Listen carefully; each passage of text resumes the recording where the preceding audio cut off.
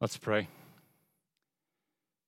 Oh, gracious Heavenly Father, we want to pray for this moment right now, that as the Word of God is preached, we pray for your Spirit to accompany the words of Scripture, that it might minister, the truth of Scripture might minister to our hearts, that if it needs to pierce us and convict us, Holy Spirit, do that work in us and conform our hearts, conform our minds more closely to your truth found in your word. Lord, we just pray for you to be glorified and for us as a church to be built up by the preaching of your word. In Jesus' name, amen. Well, recently I preached an introductory message for our sermon series through the book of First Thessalonians. And in that sermon, I described towards the end, the Thessalonian church as a political church. And the point I was trying to make there was that one of the reasons why it was flourishing, one of the reasons why it was so healthy was because it preached a political message that shook the world, that turned it upside down. People noticed, and people were drawn to the church. Their faith couldn't be tucked away neatly in the privacy of their homes or their hearts. No, their gospel preaching was political speech with political implications because it centered on a coming king who demands our allegiance over all the rulers and ruling ideologies of our day. And I tried in that message to distinguish this kind of political church from a partisan church. And we said there that a partisan church is the kind of church that will try to campaign for particular politicians or particular platforms or parties. They've too closely aligned themselves and aligned the mission of the church, maybe even the gospel itself, with either the Republican or the Democratic Party. That's a partisan church, and that's not what we mean by a political church. So, for example, a political church is going to be faithful and courageous to preach the biblical warnings against the love of money and the biblical duty that we have as Christians to serve the poor. But a political church recognizes that we can only bind the consciences of our people to the limits of God's revealed word. And so we can say with confidence, we can say with authority that it is our Christian duty to serve the poor. And that's because it's in the scriptures. But we would refrain as a church from promoting particular policies like raising the minimum wage or providing universal pre-K. Equally faithful Christians can disagree on issues of public policy while agreeing together that we have a duty as Christians to serve the poor. You see, that's how a church remains political and maintains a public voice on public issues that do affect society, but without growing partisan, without losing sight of our mission as the church. Now, granted, it's all easier said than done, but of course, that is our goal. Now, this is important for me to explain and to clarify this morning because we're going to speak today on a controversial public issue. Today, across the nation, churches are observing Sanctity of Human Life Sunday. It falls typically on the third Sunday of January, timed with the anniversary of Roe v. Wade. As many of you are well aware, 48 years ago, a Supreme Court decision made abortion a legal right in all 50 states. Now, I know that the normal practice in our church is to simply preach through books of the Bible, which is what we're doing in our First Thessalonians series. But our church also does have a tradition of preaching a sanctity of life message during this time of year. I've preached a few in the past. It's been a few years now since I've preached one of these messages, but I believe it's still an important practice for us to keep. Now, I do want to make clear, though, that we don't believe that this is the only public issue worthy for us to address as a church. I think Christians should speak out against racial injustices and against economic disparities in society. We could very well discuss and to address from the pulpit the refugee crisis going on at the border, or the problem of human trafficking, sex trafficking in our city, or mass incarceration, or man-made climate change. But guess what? Christians aren't the only ones speaking to these social issues and advocating for positive change. There are plenty of people talking about these things, including non-Christian and non-religious groups. But there is one particular issue, which I would argue is the most urgent social injustice of our day, that you really only hear Christians talking about. And that's the issue of abortion. And that's why I still think it's worthy for us to single out this issue and to have a sanctity of life message. Now, the way we're going to approach this is we're going to be looking at the parable of the Good Samaritan. Now, I know that's a parable that most people are familiar with, but I think most people don't realize what it's really all about. It's not just about being a good neighbor. It's not just about baking cookies for your neighbors or raking their lawn. No, this is a parable about what it means to be human. It's about the mercy of God to rescue you in your despair that moves you to rescue others in similar despair. It's about compassion and mercy for the helpless and the weak in our lives. It's even about confronting our sinful biases related to the issue of abortion. Did you realize the magnitude of this parable? Now, I think it's going to become all the more apparent when you consider the larger context. This parable takes place in a section of Luke's gospel where he's describing what a follower of Jesus looks like.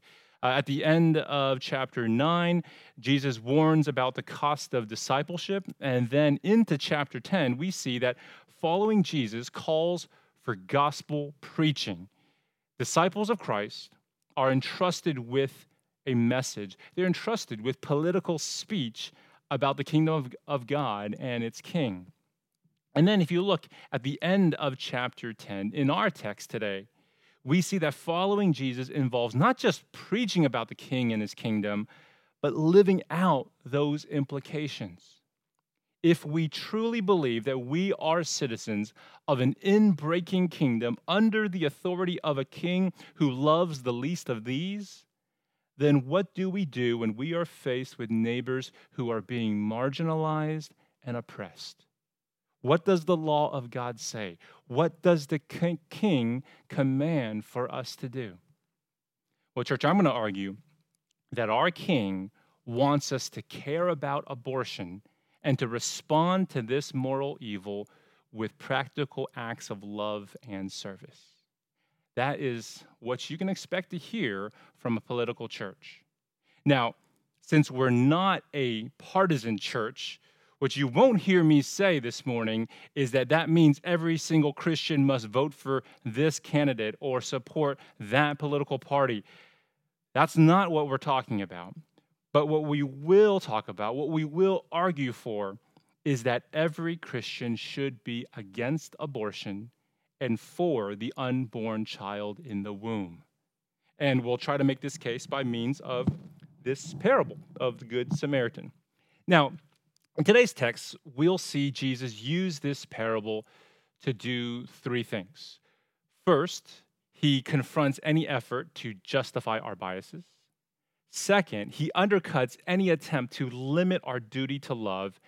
And third, he demonstrates what enables true neighborly love. So we begin by considering how Jesus uses this parable to confront any effort that we make to justify our own biases. The way we treat others may be justified in our own eyes. Maybe we've somehow cleared our consciences with all sorts of rationales, but when Jesus confronts us, he strips away all of those excuses. He exposes the fact that we do not love as we ought to love. Now, the immediate context of the parable involves a conversation between two experts in Jewish law. Verse 25 says that Jesus was approached by a lawyer, which was more like a teacher of the law, like a biblical scholar. And he poses a question to Jesus, which seems innocent enough, but we're told by Luke that his intentions were actually dubious. He was putting Jesus to the test. He was trying to trap him in his words. So the lawyer asks, "Teacher, what shall I do to inherit eternal life?" But instead of answering directly, Jesus turns the question around with another question. And he says to the expert, "What is written in the law? How do you read it?" And the man responds with a fairly common way of summarizing the law. He says to Jesus in verse 27, "You shall love the Lord your God with all your heart and with all your soul and with all your strength and with all your mind, and your neighbor as yourself." And Jesus says, "You're right. All the moral demands of the law can be summed up by these two great commandments. First, love God with everything you've got. Love him wholly. Secondly, love others equally as yourself, just as you would want them to love you." Now listen to verse 28.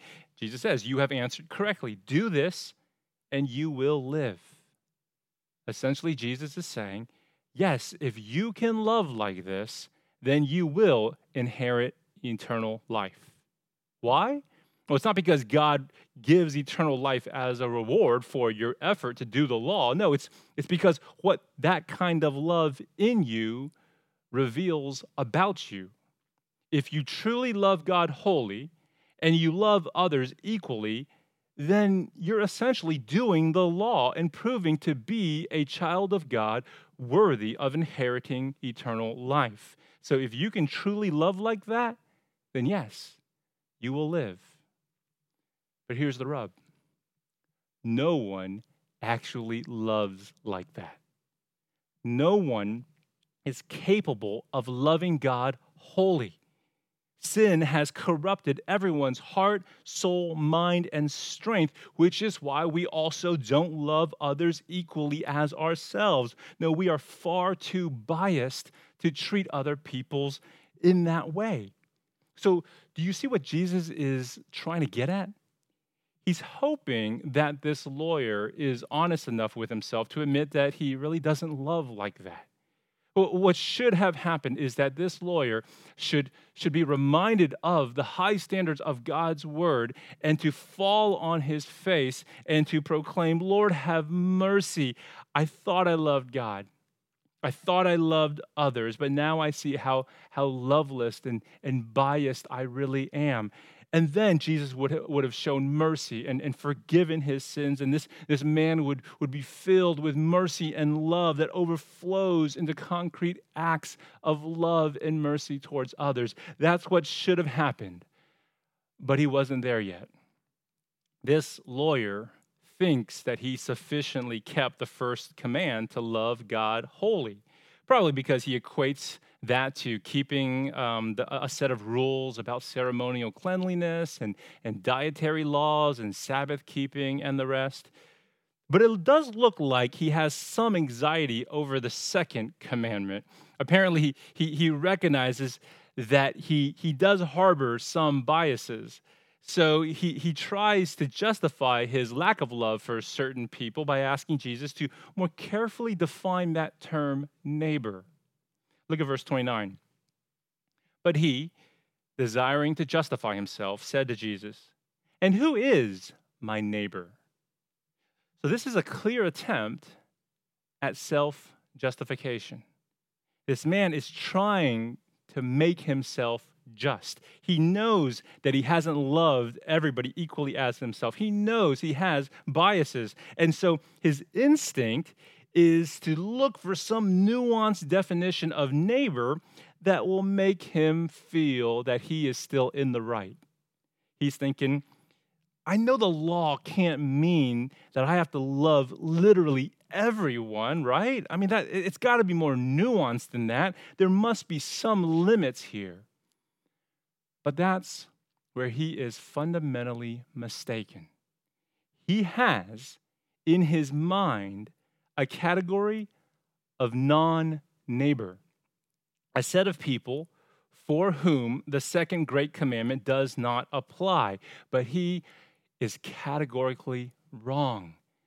And Jesus sets out to prove it by means of this parable. Now, before we go into the parable, let's connect what's happening so far with the issue of abortion. Just as the lawyer was trying to carve out a category of non-neighbor to whom the command to love need not apply, in the same way, many in our culture have done that very thing to others on the basis of developmental size. Babies of a young gestational age and still in the womb are being treated as non-neighbors. They're not defended and protected by moral right or legal duty. The only way we can get to this place, the only way we can justify the horrors of abortion is to write off the inhabitant of the womb as a non-neighbor, someone to whom the command to love need not apply. So do you see, friends, do you see how you can justify all kinds of biases and justify any effort to dismiss an entire class of people if you believe that a category of non-neighbor exists and if you've somehow rationalized that those people fall into it? That's how you end up with racism, classism, nationalism, or any other kind of thinking that excludes people and oppresses others. And that's really the only way that you can justify abortion. If you have convinced yourself somehow that the baby in the womb is a non-neighbor, a non-person, just a clump of cells. But Jesus won't stand for that. He knows what we're trying to do. He knows that we're trying to avoid our biblical duty to love by placing limits. Limits that excuse our negligence. Limits that enable us to simply go on our way inconvenienced by the needs of others. And this leads to the second thing that we see Jesus doing with this parable. He undercuts any attempt to limit our duty to love. And he does this by telling a story about a Jewish man traveling down the road between Jerusalem and Jericho. Now, the Jericho road was notorious for being dangerous. It was a 17-mile stretch of winding desert road surrounded by pockets of caves where robbers could easily hide. And this man falls prey to a band of robbers. And we're told that he's stripped naked and he's beaten within an inch of his life. He is left to die on the side of the Jericho road. Now, along comes a priest who responds to this dying man with inaction. No explanation is given to us, but he was likely scared. And there's a good chance the robbers were still around, and so he didn't want to take the risk. And some have suggested perhaps he feared defilement. He is a priest, after all, and if a priest touches a dead body, then he would have to go through this whole entire process of purification, which would have inconvenienced him and his busy schedule. And so he passes on by. Next comes after him a Levite, and he's basically like an assistant priest. And he responds in kind, and he passes on by the other side, likely for similar reasons as the priest. The point is that they look down at this man with bias. He didn't deserve their love, and he probably deserved that beating. And so by viewing him as a non-neighbor, the priest and the Levite were justified in their attitude. They had confirmed their bias. And that's how they managed to excuse their negligence and to go on their way inconvenienced by the dying need of another. Now, at this point, many of Jesus' hearers would have probably been nodding in agreement because in those days it was popular to poke fun at the clerical class. After the priest and the Levite, they probably thought that the next character to come by would be the average layman, an ordinary Jewish man who's going to come and save the day. He's going to be the hero. But what Jesus says next in verse 33 shocks everyone. But a Samaritan, as he journeyed, came to where he was, and when he saw him, he had compassion. What Jesus is doing is he is undercutting any attempt to limit our duty to love others as ourselves. Sometimes we try to limit the category of neighbor to those of the same social class or those of the same ethnicity or religion. In Jesus' day, the typical Jew, they would have drawn limits when it came to a Samaritan. Samaritans, in the mind of a Jew, would have been classified as non-neighbors. You have to understand this deep-seated animosity between Jews and Samaritans. Samaritans were descendants of Israelites who had intermarried with foreigners in the past. And so to a Jew, a Samaritan is a half-breed. And what's worse is that they were heretics. They rejected most of the Old Testament, and they rejected temple worship. And so a Samaritan is the last person that the crowd would have expected to be the hero of the story. These two men were natural enemies. They were taught from very young to hate each other, and yet Jesus deliberately chose to use a Samaritan. The one character who, in a normal situation, would have left that Jew to die on the side of the road, assuming he just got what he deserved.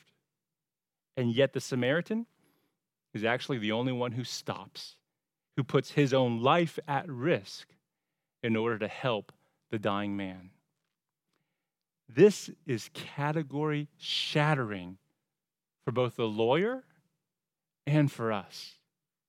Like the lawyer, we are biased to limit our love to those to whom we know personally, or at least those with whom we share some kind of commonality or affinity. And so if we attend the same school, or if we work in the same industry, well then, because of that commonality, we might be more inclined to help each other because we feel some sort of connection with one another.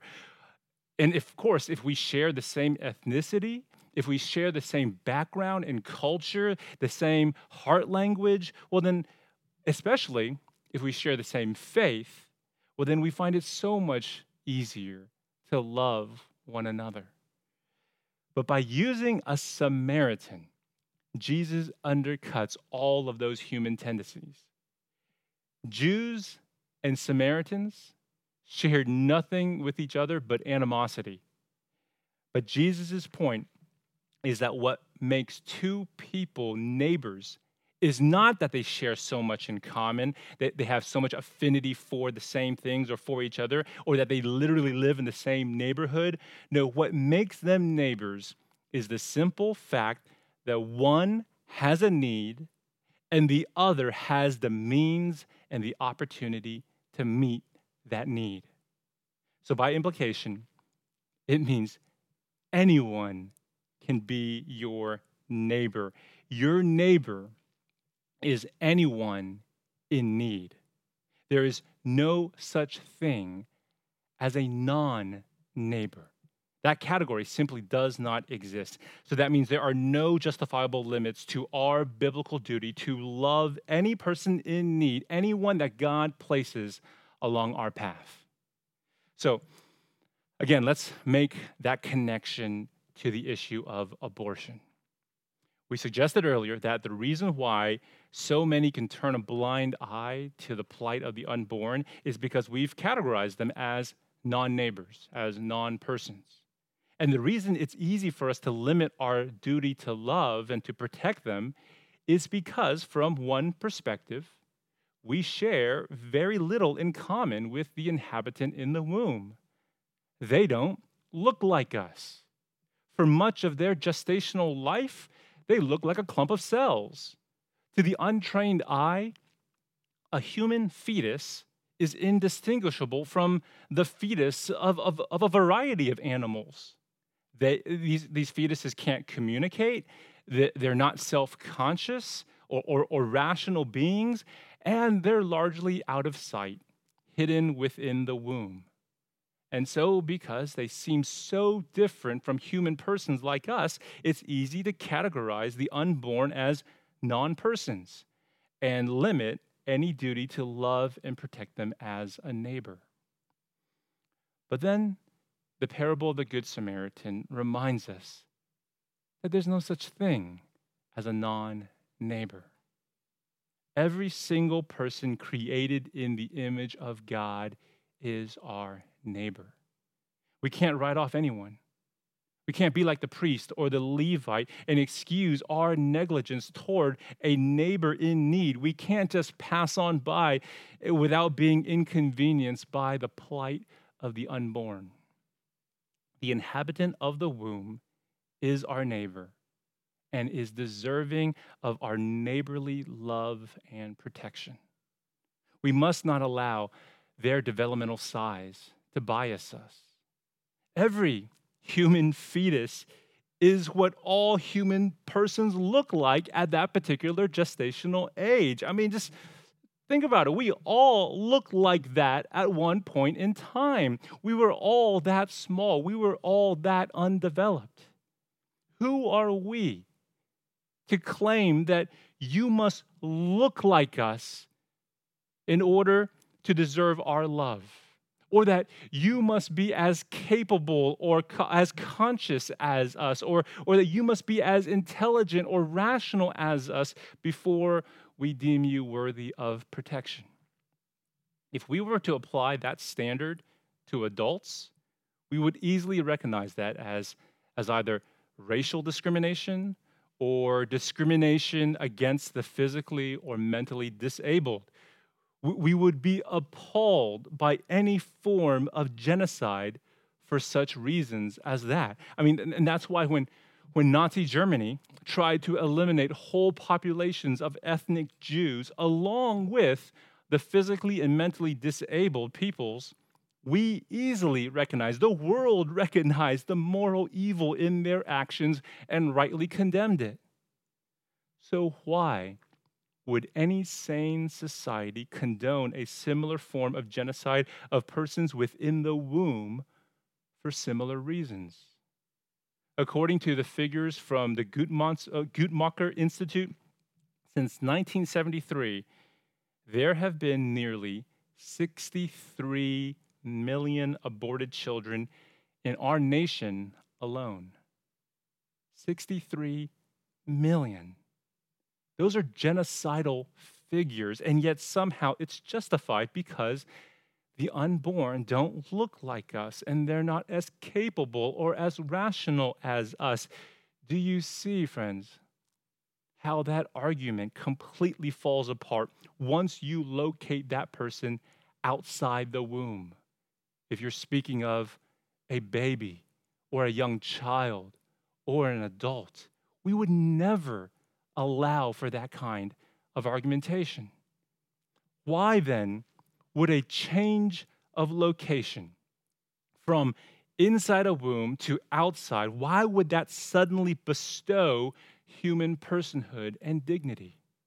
Why would 6 inches, the average length of a birth canal, why would that make such a difference in determining whether we're dealing with fetal tissue that can be discarded through an abortion, or a human person, a neighbor worthy of our love and protection? I think we intuitively know the answer. As expecting parents, we instinctively give nicknames to our children while they're still in the womb. While they're in the womb, we sing to them, we read stories to them, we play Mozart for them, we stick ultrasound pictures on our fridge, and we tell our older children that that's your baby brother, that's your baby sister in mommy's belly. Our instinct is to treat the unborn as a living human person, regardless of their location in respect to the womb. Only when babies are unwanted do we begin to dehumanize them and begin to treat them as non-persons and non-neighbors. Somehow, as a society, we've come to accept the deadly insanity of that irrational argument. But beyond the rational reasons for why the inhabitants of the womb are human persons, deserving of human rights, we, friends, as Christians, we have biblical and theological reasons for why we should recognize life as beginning from the very moment of conception. The biblical evidence strongly supports the case that from the moment of fertilization, the human embryo is a unique living person in the eyes of God.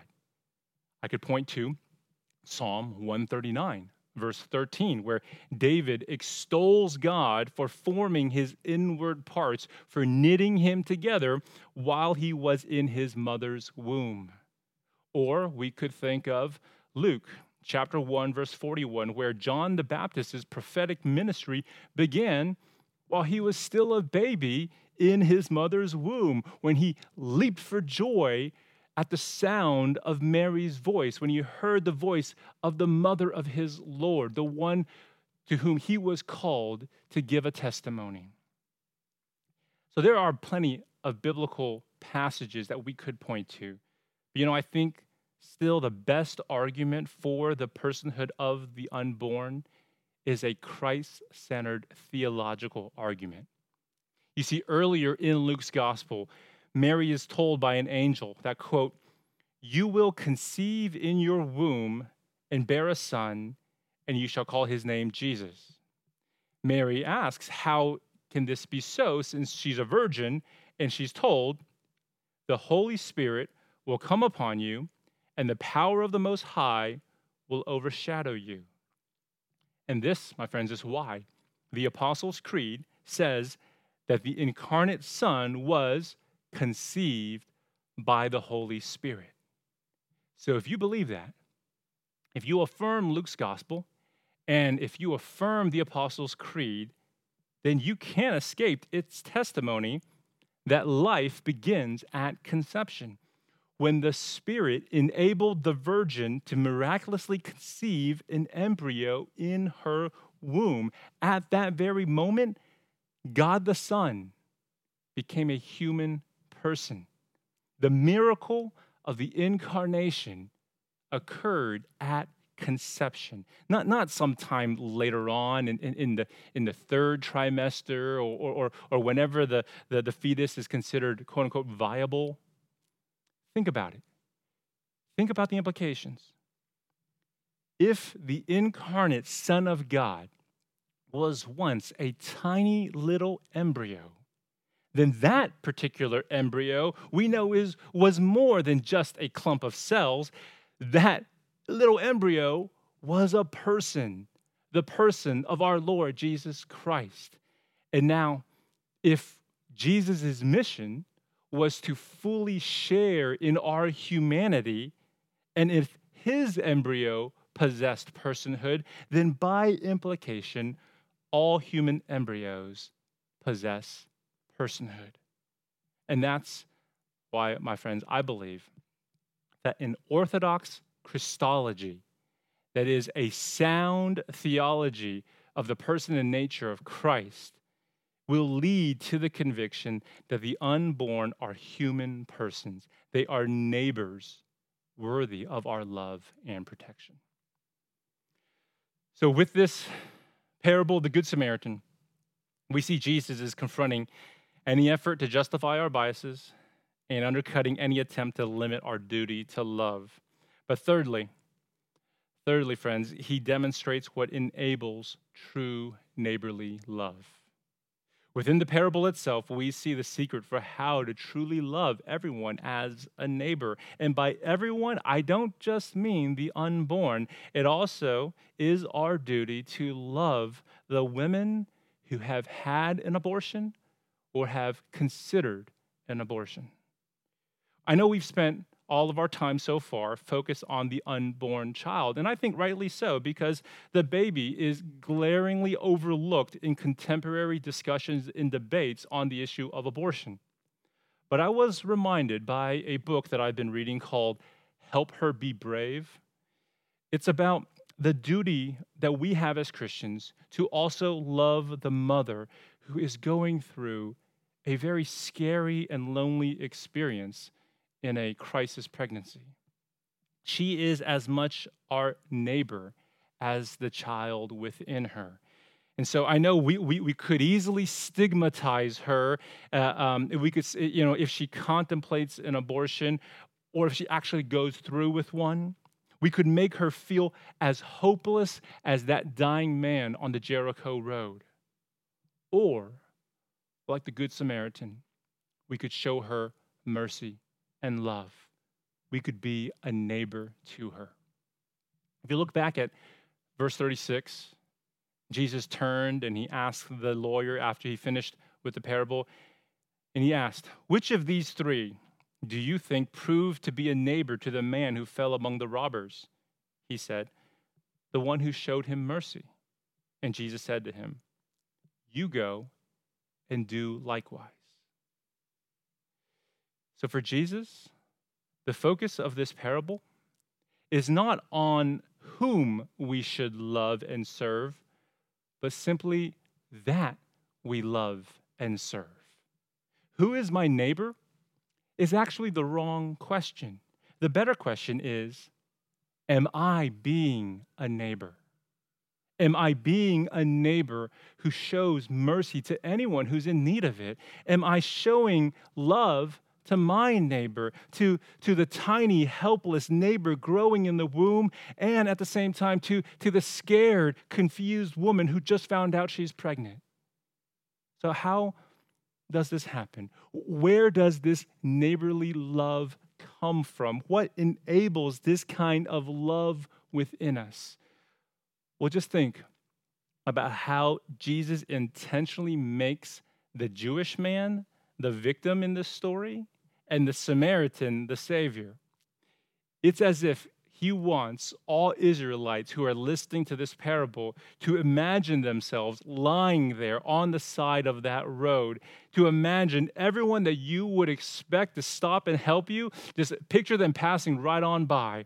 But then, of all people, the only one to actually stop and help is a Samaritan. What if your only hope comes from the one person who should be an enemy towards you, who should have not shown you mercy, but wrath? But what if instead you do experience mercy at his hands? What is that going to do to you? Well, it's going to transform you. It's going to change you into an entirely different new person. Once you've experienced that kind of mercy, it is going to change the way that you look at other people and that in the way you treat other people. If someone who should have ignored you, someone who should have passed you by, someone who should have treated you as a non-neighbor, if instead that someone treats you with great mercy, there's no way you can continue to live your life ignoring others and treating them as non-neighbors. Bottom line, if you want to be a good Samaritan, if you want to be a good neighbor, then you'll need to experience the love of one first.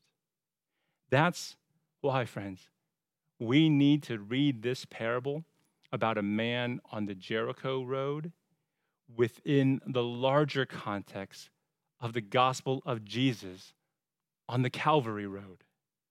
That gospel tells us that we are actually the ones lying on the side of the road. We would be dead if left to ourselves. But Jesus, the great Samaritan, he saw us and he had mercy on us. He had every right to ignore us and to pass us by, and yet he saved us and at great cost to himself. Friends, when you realize that you have been loved like that, that's when you are able to love anyone along your path, anyone that you find in need. That's what happens when you've experienced the love of Christ in the gospel. And it's that love of Christ that I want to proclaim over any of you who have been associated with an abortion in the past. I realize that this message may have unearthed certain emotions that you have been trying to bury away. You've been carrying around a heavy burden of guilt and shame because of abortion. But the good news of the gospel is that you can give that burden over to Christ. He'll carry it for you, and he'll carry it onto the cross. The Great Samaritan won't pass you by. He won't neglect you. He won't condemn you. Instead, he'll show you mercy and love. I hope you hear that, and I hope you receive that good news for yourself. Now, church, let me just conclude by taking the neighborly love that God enables within us through the gospel, and let me help direct it towards a practical act of love and service. One practical way to love and serve both the unborn and women in a crisis pregnancy is to volunteer at a pregnancy center. Let me recommend two for you. These are two that I think are doing really good work in our city. The first is Houston Pregnancy Help Center, and it's located in Midtown, directly across from the Houston Community College Central Campus. And so very nearby, and they've been established there for many years, doing good ministry. The second pregnancy center I want to recommend is called The Source. And they are actually opening up a brand new office in the Medical Plaza that is located just directly next to our church building. Right north of our campus is a small medical plaza. And at the end of this month, they're opening up a new office. And one of our members, Lynn Tan, works at The Source at the Spring Branch office, and she would love to talk to any of you who has interest and questions on how to volunteer and to serve at The Source, and even for job opportunities for those with a medical background. And so I really look forward to our church getting more connected with The Source, especially since they are literally our neighbors. Friends, the women who come into these centers, you have to understand they are filled with fear, shame, and confusion. And so by listening, loving, and speaking truth, you are loving both mother and unborn child. And I know there are ways for not just women, but also men to get involved, to volunteer. Now, some are more hands-on, where you are actually working with clients. You are doing some mentoring or parenting classes. But other ways are just simply labor-intensive. You're helping clean up things and just kind of building, furniture and things like that. And so, even just financially supporting these ministries will also be a significant act of neighborly love. And so I do encourage, in light of today's message, for families and community groups to prayerfully consider together, how is the Lord leading you to love and to serve both the unborn and mothers in a crisis pregnancy? Let me pray for us. Father, thank you again for this passage, for this message on a difficult topic, but it's so important for us to not be silent, but to speak your truth with love and grace. And so I just pray, Lord, that you will do a work in us, whatever we need right now, whether it's conviction or comfort, whether it's consolation or to be challenged, would you do that within us? And together as a church, may we be able to serve those who are in great need, who are in great despair, whether the unborn or mothers who are confused as to what to do next. Help us to be able to step in, Lord. Show us the way that we can be involved. We pray this in your Son's name.